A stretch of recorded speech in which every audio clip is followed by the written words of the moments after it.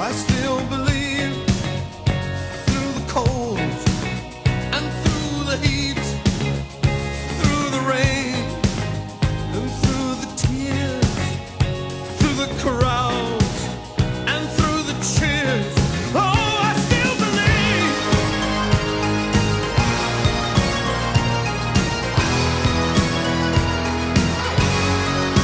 La, la, la.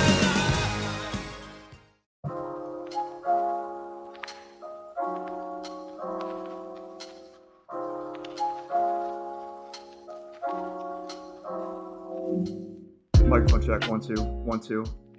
No celebration music today. No celebration. For anyone, no celebration this week. Yeah, even if the Guards win. Fantastic. Shout out to the Guards though, because we're going to the playoffs starting this Friday, and thank you God for giving me something to like in Cleveland right now. I mean, granted, I don't hate the Browns, obviously, but the Guards and then the Cavs excitement is just making things a lot better right now. Hey, welcome back to the Dogs of War podcast. You got Kevin. And Raleigh. And we're coming at you live from Raleigh's living room because Raleigh made a fat pot of chili. It was very good. We had to enjoy that. We didn't even talk about it off air. Did you enjoy that chili? I did enjoy that chili. I think it was like the perfect amount of heat. Like a lot of people try to tinker with like, can I make it just a little bit spicy? And that was, I don't know if you did it intentionally, but I thought that was the right amount of heat. I know my hot stuff. Do you want the secret recipe? All of Yeah. you guys can have the secret recipe. Don't think my mom will get mad at me sharing this, but a big old bottle of V8 spice. Oh, It's, you go, all right. I won't give you exact proportions for every single thing, but you go sausage, you go either ground beef or ground turkey. Just ground turkey. Gotta be healthy. Yeah, and I'm like, I don't know if it does anything.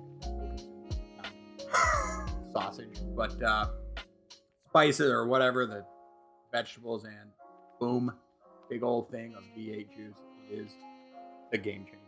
All right. So now we have a chili recipe. See, my thing is I will eat chili whenever it's put in front of me. I make a lot of chili in the fall and winter. I just haven't made my first pot this year yet because when I make that first one, I'm throwing the white flag and saying it's finally like cold.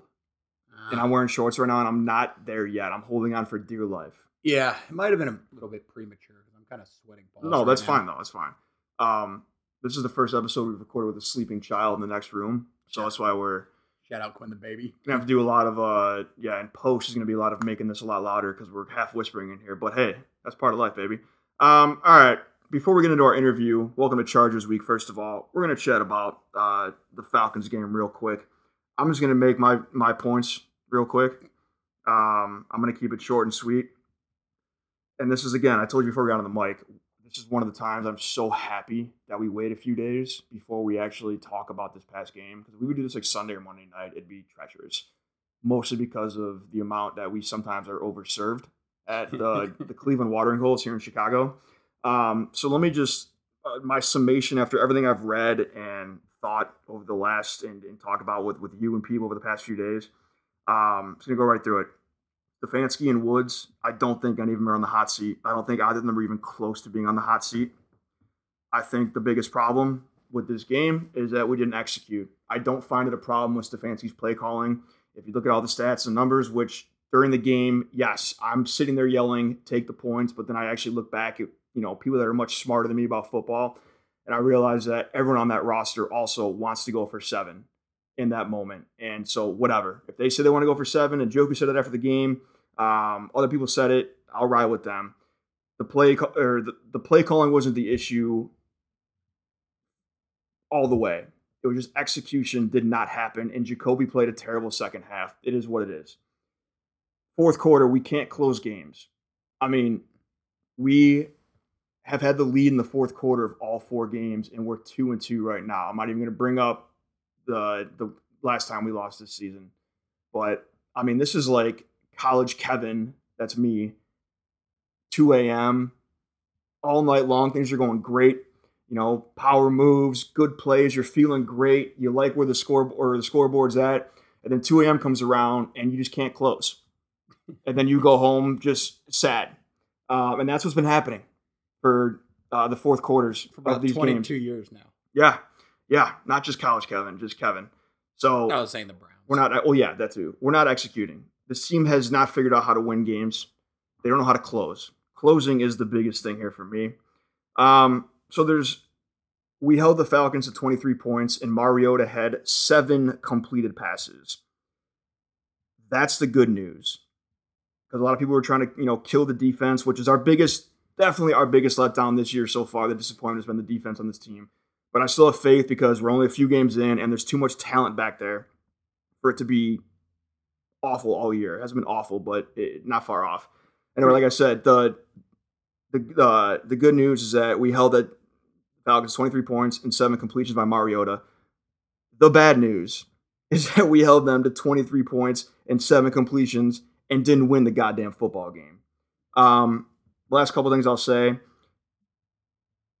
The defense runs through Clowney and Miles. When those guys are not out there, it changes up everything.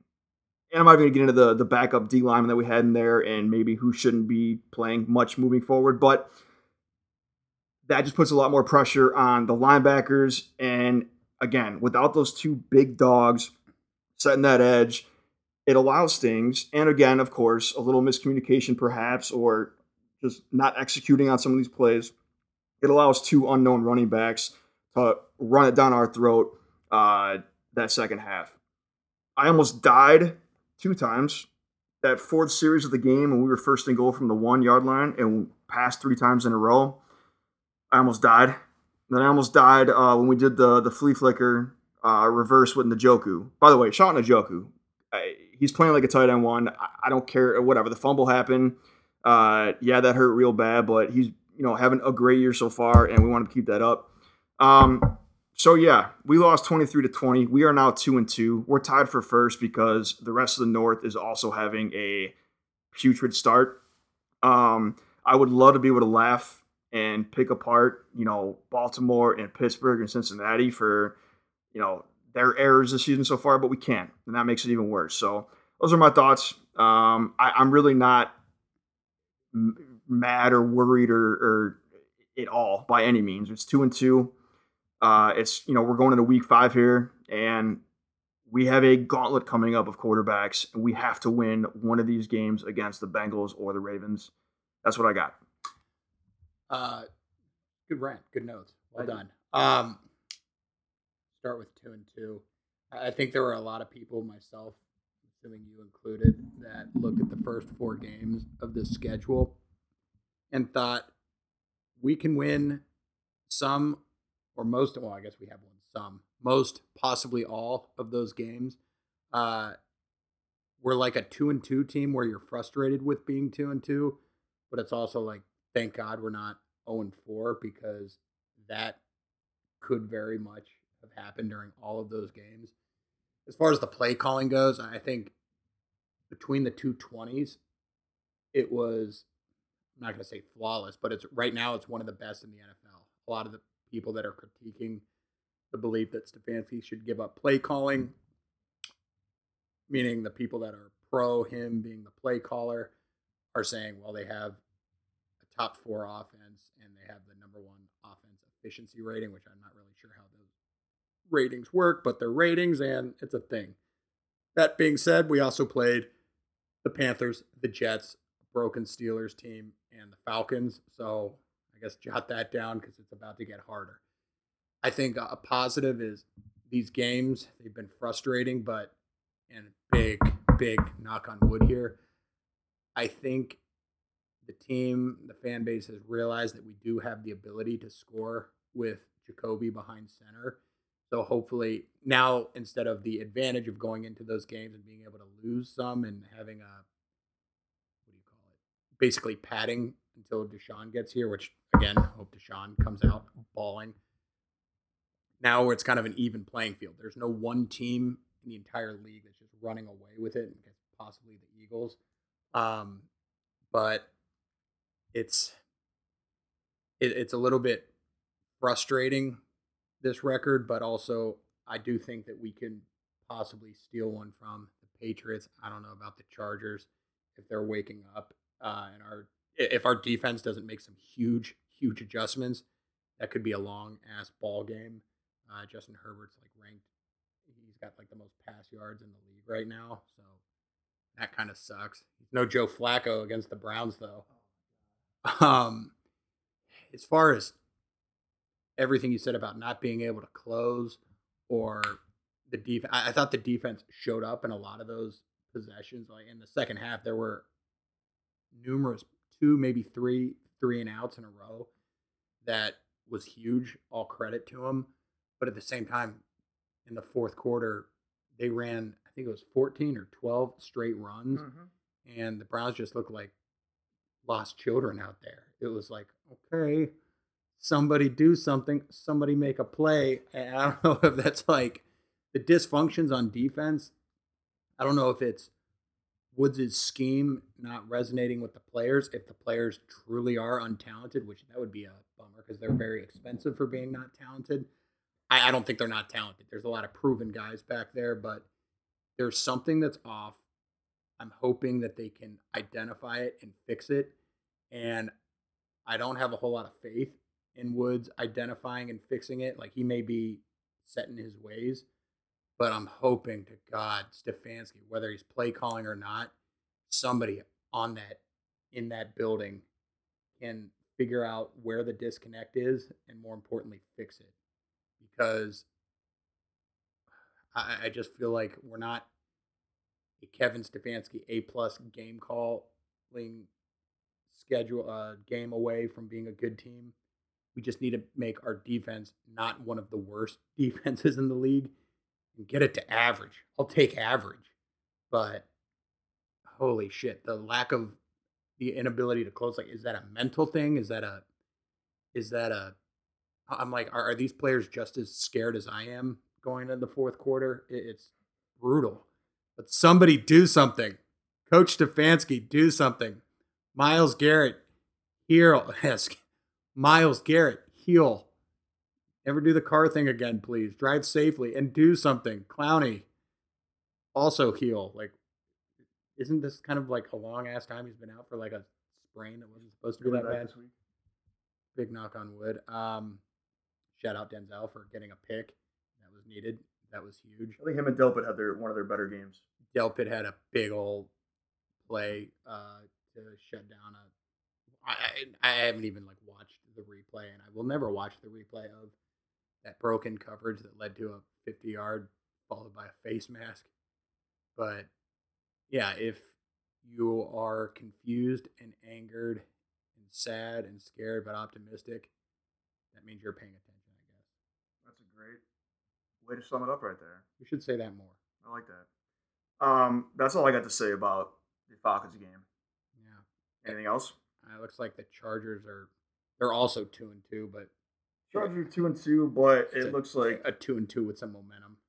They got some dogs over there. They have a lot of dogs. And we're about to hear about that because we're bringing on David, who's co-host of the Locked On Chargers podcast, to help us break down this upcoming Chargers game for you all, the fans, the listeners, because that's what we do. You know? Yeah, it's exactly what we do. Well, let's go. Ladies and gentlemen, we now welcome on a very special guest, Mr. David Drogemeyer, who is the co-host of the Locked On Chargers podcast, a San Diego native, an Army veteran, surfing the jump. Thank you for your service, sir. Absolutely. And hey, shout out to all of our active duty military around the world, veterans. Because of you all, we get to, people like Raleigh and I can sit here and podcast and do stupid shit like this. So we appreciate it. But absolutely. David, thank you for coming on, sir. Appreciate it. And how we doing? I'm doing great, man. I mean, it's the best time of the year. We're right in the middle of the NFL season. We're kind of getting to a point to where we can kind of really see what our teams are going to look like, how they're really starting to play. And we get to see what they're going to do the rest of the season, man. It's just it's a phenomenal time. It's the best time to be alive, man. All the sports you could ever want right in front of you. 2 podcasts, 2 totally different levels of optimism. Yeah, no, I can understand that. I mean, hey, the Chargers have had a very interesting start to the season. I mean, there's a lot of expectations, and I'm sure we'll get into it, but it hasn't been exactly how we expected it. So people that our listeners know that I went to a very prestigious academic institution for college, the University of Dayton. The head coach of the Chargers, Brandon Staley, also went to the University of Dayton. So obviously we know he's just cerebral. due to his undergraduate place of education. But you just talked about expectations. Talk about what your expectations coming into the season now that he's been here for a little while, and where you guys are at after 4 weeks.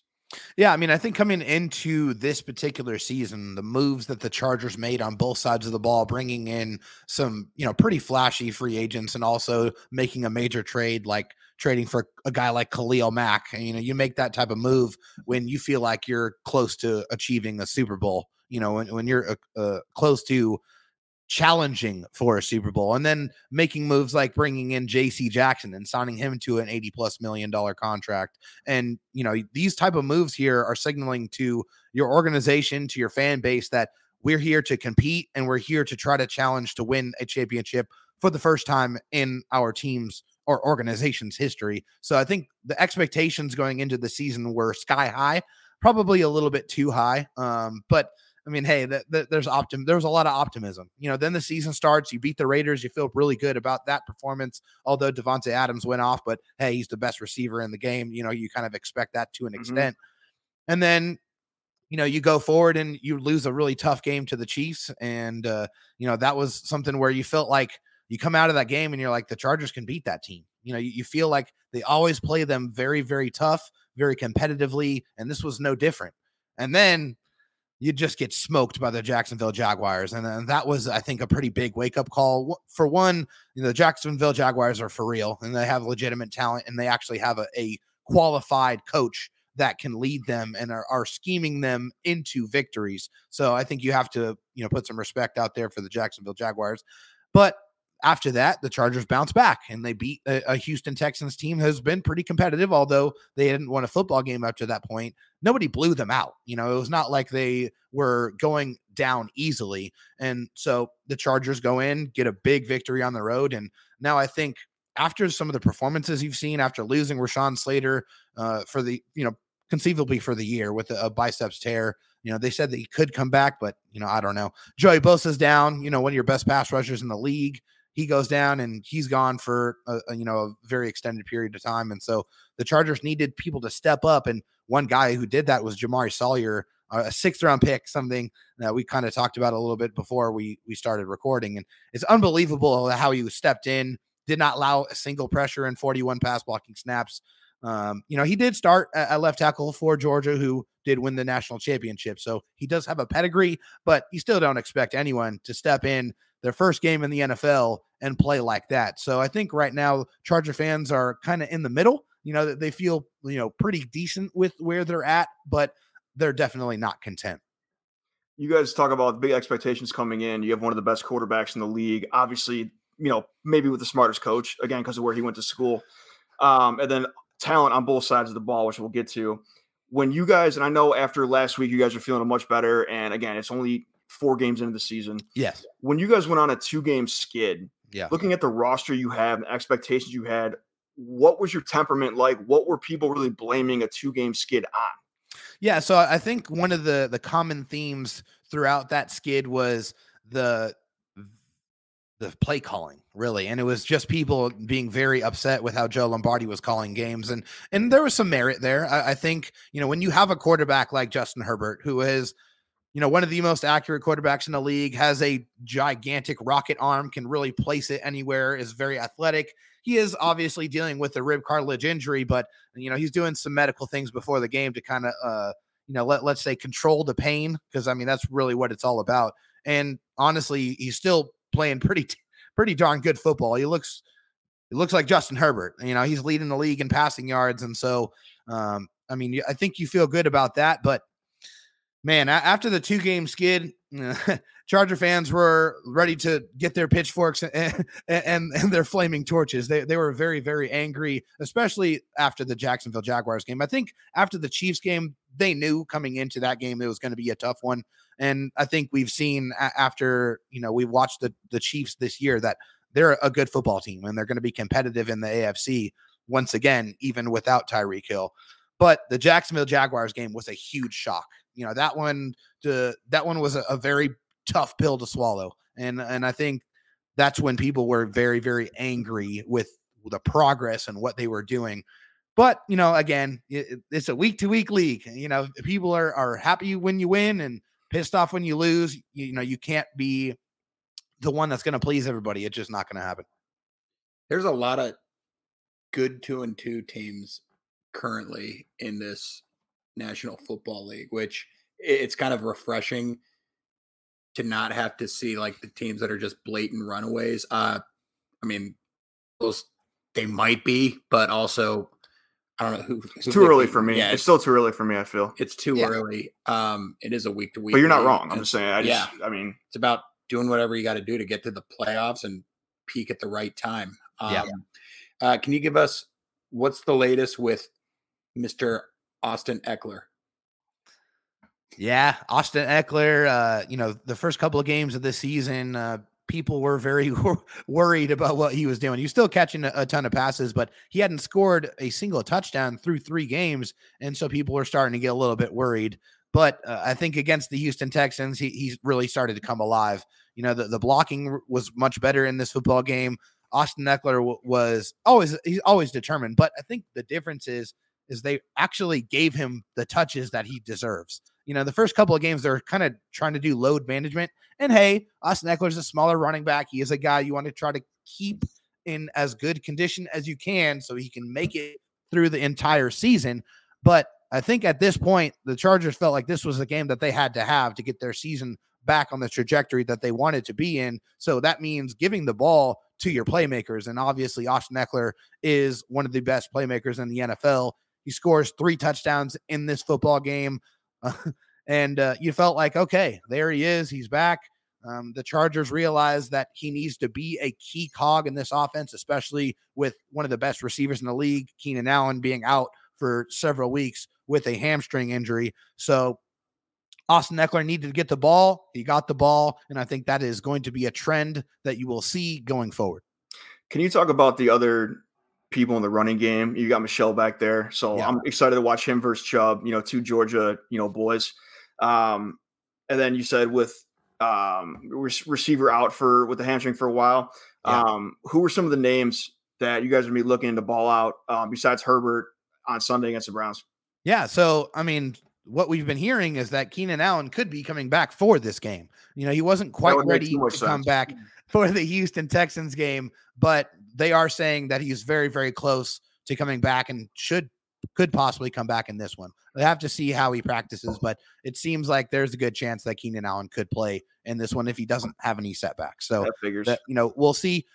Tight end Gerald Everett has been a big weapon for the Chargers through the first 4 games of the season here. He's got a couple of touchdowns. He's already formulated a good chemistry with Justin Herbert, trusts him in the red zone. He's a guy that's very physical, gets yards after the catch. He's not the biggest tight end in the world, but he plays like he's violent. He wants to initiate contact, and he's been a good addition to the Chargers offense. Also, tight end Donald Parham, who has been out with a hamstring injury the entire season, is going to be coming back for this game. He is 6'8", has a gigantic wingspan. He is a deceptive yards after catch guy. He can really, cause some yards in the open field because he has some really deceptive quickness. It's unbelievable to see a guy that size be able to move that well. I definitely feel like he's going to be featured in the game plan. But honestly, the guy who has had to pick up the slack because Keenan Allen's been out is Mike Williams.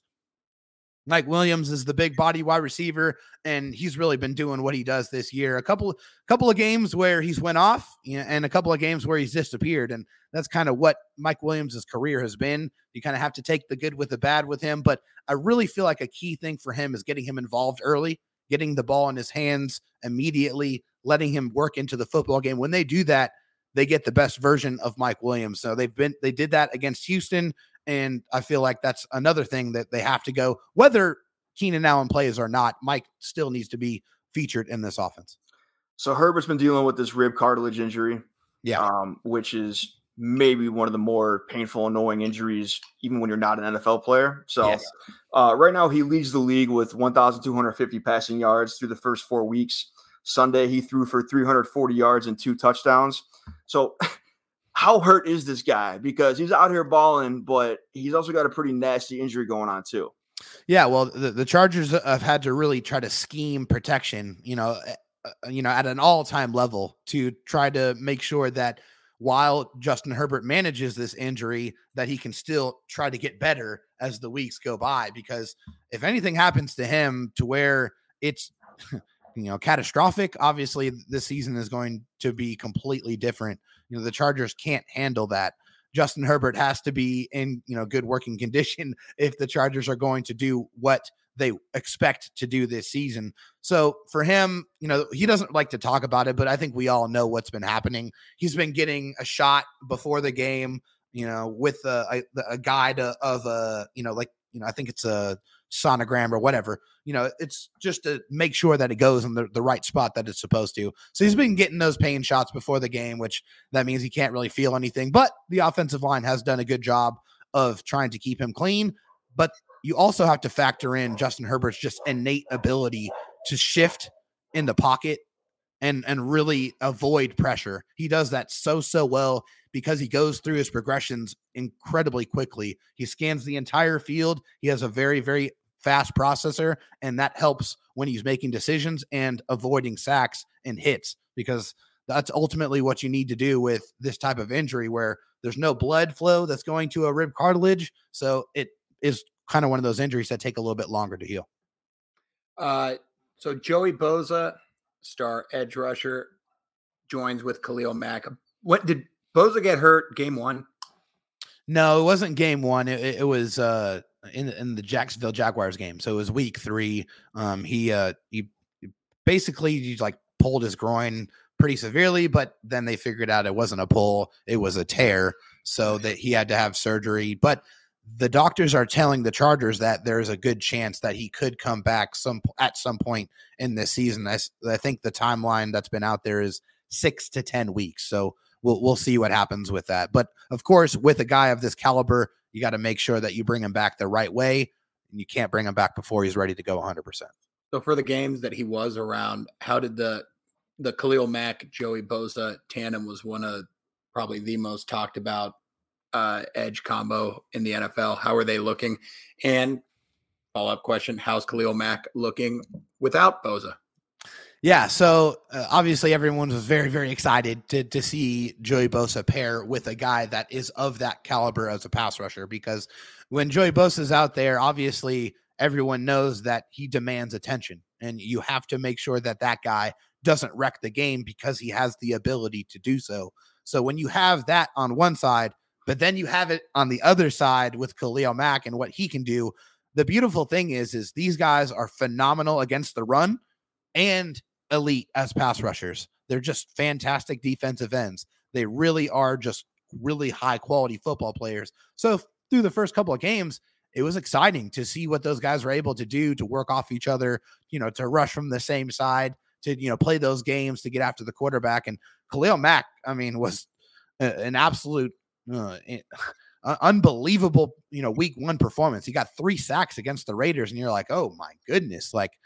Okay, maybe this guy still does have some gas left in the tank. And so he's proved that, through 4 games, he has 5 sacks.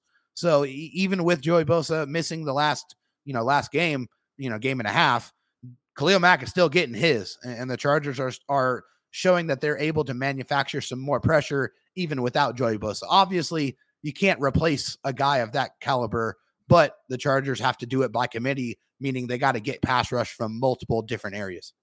And with Joey Bosa out, I know you guys are probably rightfully concerned about your pass rush going into the last game, but when you look at it, you guys had a lot of other guys not named Khalil Mack or Joey Bosa getting to the quarterback, pressuring, getting some QB hits. Can you talk about some of the other dogs back there? Because you guys got some boys back there. Yeah, man. So, one of those key off-season additions that I didn't talk about was on the interior, and that was Sebastian Joseph Day, who was coming over from the Los Angeles Rams, a guy who was top 10, I think top 15 in run stop percentage, the last couple of years. This guy, all he does is stop the run. He's just a dominant interior force, but he's also, a pretty decent pass rusher. So he's added some pass rush. Also, Morgan Fox, another guy who used to work with Brandon Staley. Brandon Staley likes to bring in guys who know his system, that can come in and be that kind of experienced player at every level.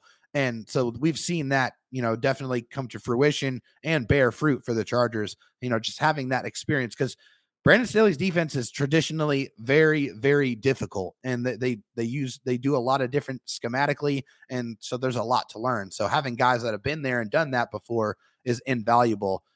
Also, Jerry Tillery is actually. Are you, not to interrupt, are you saying Yeah. that you saw Khalil Mack and he was like, "Oh wow, that guy might be a good player"? Yeah, definitely. Yeah, no, Brandon Staley was like, wait, he's available? Okay. Hey, Tom, go get him. 2nd round pick. That's it. That's okay, all they here you gave go. up for him? Yeah, a 2nd and a 6th. And they actually got the 6th round pick back by making a trade at the end of the draft. So essentially, it was a 2nd round pick. So your 2022 2nd round pick for the Chargers was Khalil Mack. So pretty damn good. You can't get much better than that. So, but yeah, you got to worry about Morgan Fox. You got to worry about Khalil Mack, and you got to worry about Jerry Tillery. Those guys are probably the guys that are getting after the quarterback the most for the Chargers. You guys have had a whirlwind last several years. Yeah. In Charger land, Charger country. I mean, obviously the move. Yeah. Then Rivers retires, goes off into the sunset with his 15 kids and beautiful family and his wife. Yeah. And then you guys, lo and behold, draft who is, a generational quarterback, franchise quarterback. I guess, coming into the season, were you guys, is it Super Bowl or bust, or is it like we just gotta maybe next year we're going all in, or is it we're all in now? No, it's all in right now. I mean, that's definitely what it's been the entire offseason. Like I said, with the moves the Chargers made on the defense, and I think the first year with Brandon Staley came in and said that offensive line is not going to work. We need to change that up, and we got to do it right now. So they go out there and they get Corey Linsley. They go out and they get Matt Filer. They draft Rashawn Slater. So they make major investments on the offensive line. They said, okay, now this looks a little bit closer to the offensive line that I need to protect my all-star quarterback, Justin Herbert. And now this offseason was all about fixing the defense, because that first year, you have a defensive guy, a defensive guru, a guy who led one of the best defenses, a number 1 overall defense with the Rams. And then the Chargers have one of the worst defenses in the league. And a lot of that is, learning a new scheme, but also just not having the type of players that he needs to be able to execute that type of defense successfully. So that's what this offseason was about, was getting those type of guys that fit in, that are going to be experienced in the scheme, that know how to play it and execute it the way that Brandon Staley needs it to be executed. So, sorry. No, go ahead. Where are you guys at? Those rankings that show the top 32 defenses. Yeah. Where have you guys fell in that thus far? Yeah. So right now, looking at, where the Chargers are at against the pass, they're doing quite well. I mean, they're much better against the pass than they are against the run. The thing is the Chargers have done a decent job against the run, but they have let one big run off every single game. It feels like a 50-yarder here, a 75-yarder there, a 45-yarder there, just against the Jacksonville Jaguars, against the Houston Texans, a 75-yard run. So they do a good job of containing the run for the most part, but they always let one big run off, and that just drastically skews the numbers. But, there's definitely a little bit of a liability there, and I couldn't sit here and say that I'm not a little bit intimidated and scared to go up against that two-headed monster that you guys have in the backfield, and Nick Chubb and Kareem Hunt. Those guys are definitely terrifying. Well, you were talking about the defensive coordinator, that he had his scheme and he was waiting for the players, and that's kind of what the Browns have been told with Joe Woods for like plural years now. And now it's like, we may have the most expensive secondary in football, and hopefully Garrett's in, hopefully Clowney's in, but also those two guys could be out for 4 weeks. Like, we don't know. Yeah. And this defense, they just look like high schoolers. And I'm like, people are saying, well, we have the most productive offense in the NFL, or the most efficient offense. And this is the first time it's up there. One of the most. And this is the first time that we're not playing the Panthers, the Jets, the broken Steelers, or the Falcons. And I think the Falcons were probably the best of those teams that we played. And now it's like, okay, let's try not to make Herbert look like Joe Flacco whenever he plays the Browns. That's a compliment because Joe Flacco always. No, I know. Yeah, Joe Flacco has his way with them. Like, what It's the ridiculous. shit is wrong with this franchise? But hopefully they What- figure it out. Where else? You said you're concerned about that two-headed monster. I mean, Yeah. I get that. Are there any other areas that you're? Because now I'm just curious thinking about it because the run game. Yeah. I see that, but I don't see a whole lot of other areas, if any, where we're over you guys. Yeah, I mean, looking at this Browns team, I mean, that's definitely the biggest issue that I see. I definitely fear that, they're just going to hand it off, 35, 40 times, and they're going to run it straight down the Chargers' throats and then, just dare them to stop them. And that very well could be, what they do.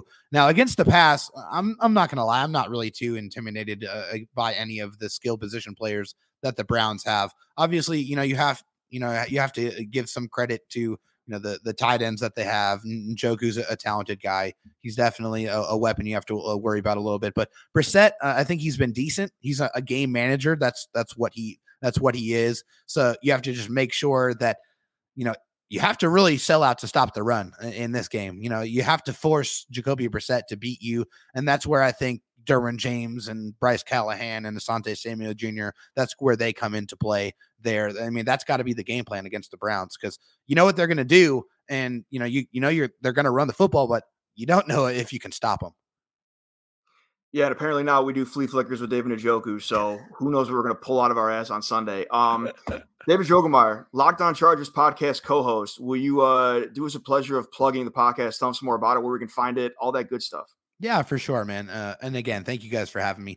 So thanks you for guys jumping on. you can find the podcast on YouTube, on our YouTube channel, Locked On Chargers. You can find us on Twitter at Locked On LAC, and you can find us wherever you get your podcasts. We're on Apple Music, Spotify, on pretty much any platform that you guys use. The Locked On Chargers podcast is out there, and we are free and available to listen whenever you want. We'll have all that in the episode description, by the way, as well. This has been bugging. Where are you guys at salary cap wise?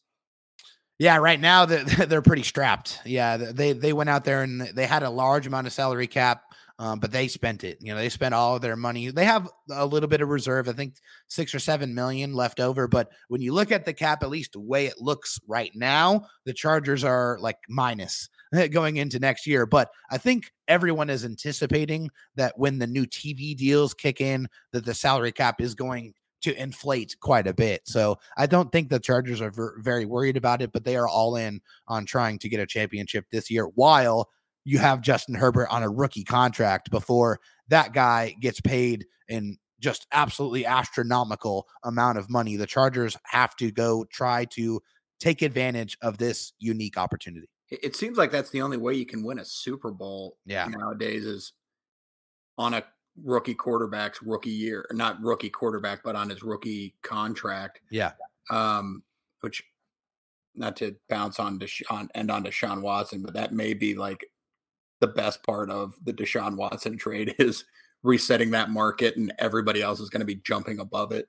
I think it's so much. It has to be the quarterback. I just think you got to take advantage of the guys that are rookie deals that are studs before they take their big deals. Like Slater's another guy as well. Yeah, when you have a guy like Herbert, you can say, "Yeah, we have to win now because we're not paying him $1 bazillion yet." Yeah. But by the way, so I know. Is there any kind of prediction, or are people tossing around numbers yet? Because I can't wait to see these contracts are being signed this summer. Him, Burrow. I mean, maybe Lamar. I'll just tell you this. I'm glad it's not my money. I'm glad it's not my money because my goodness.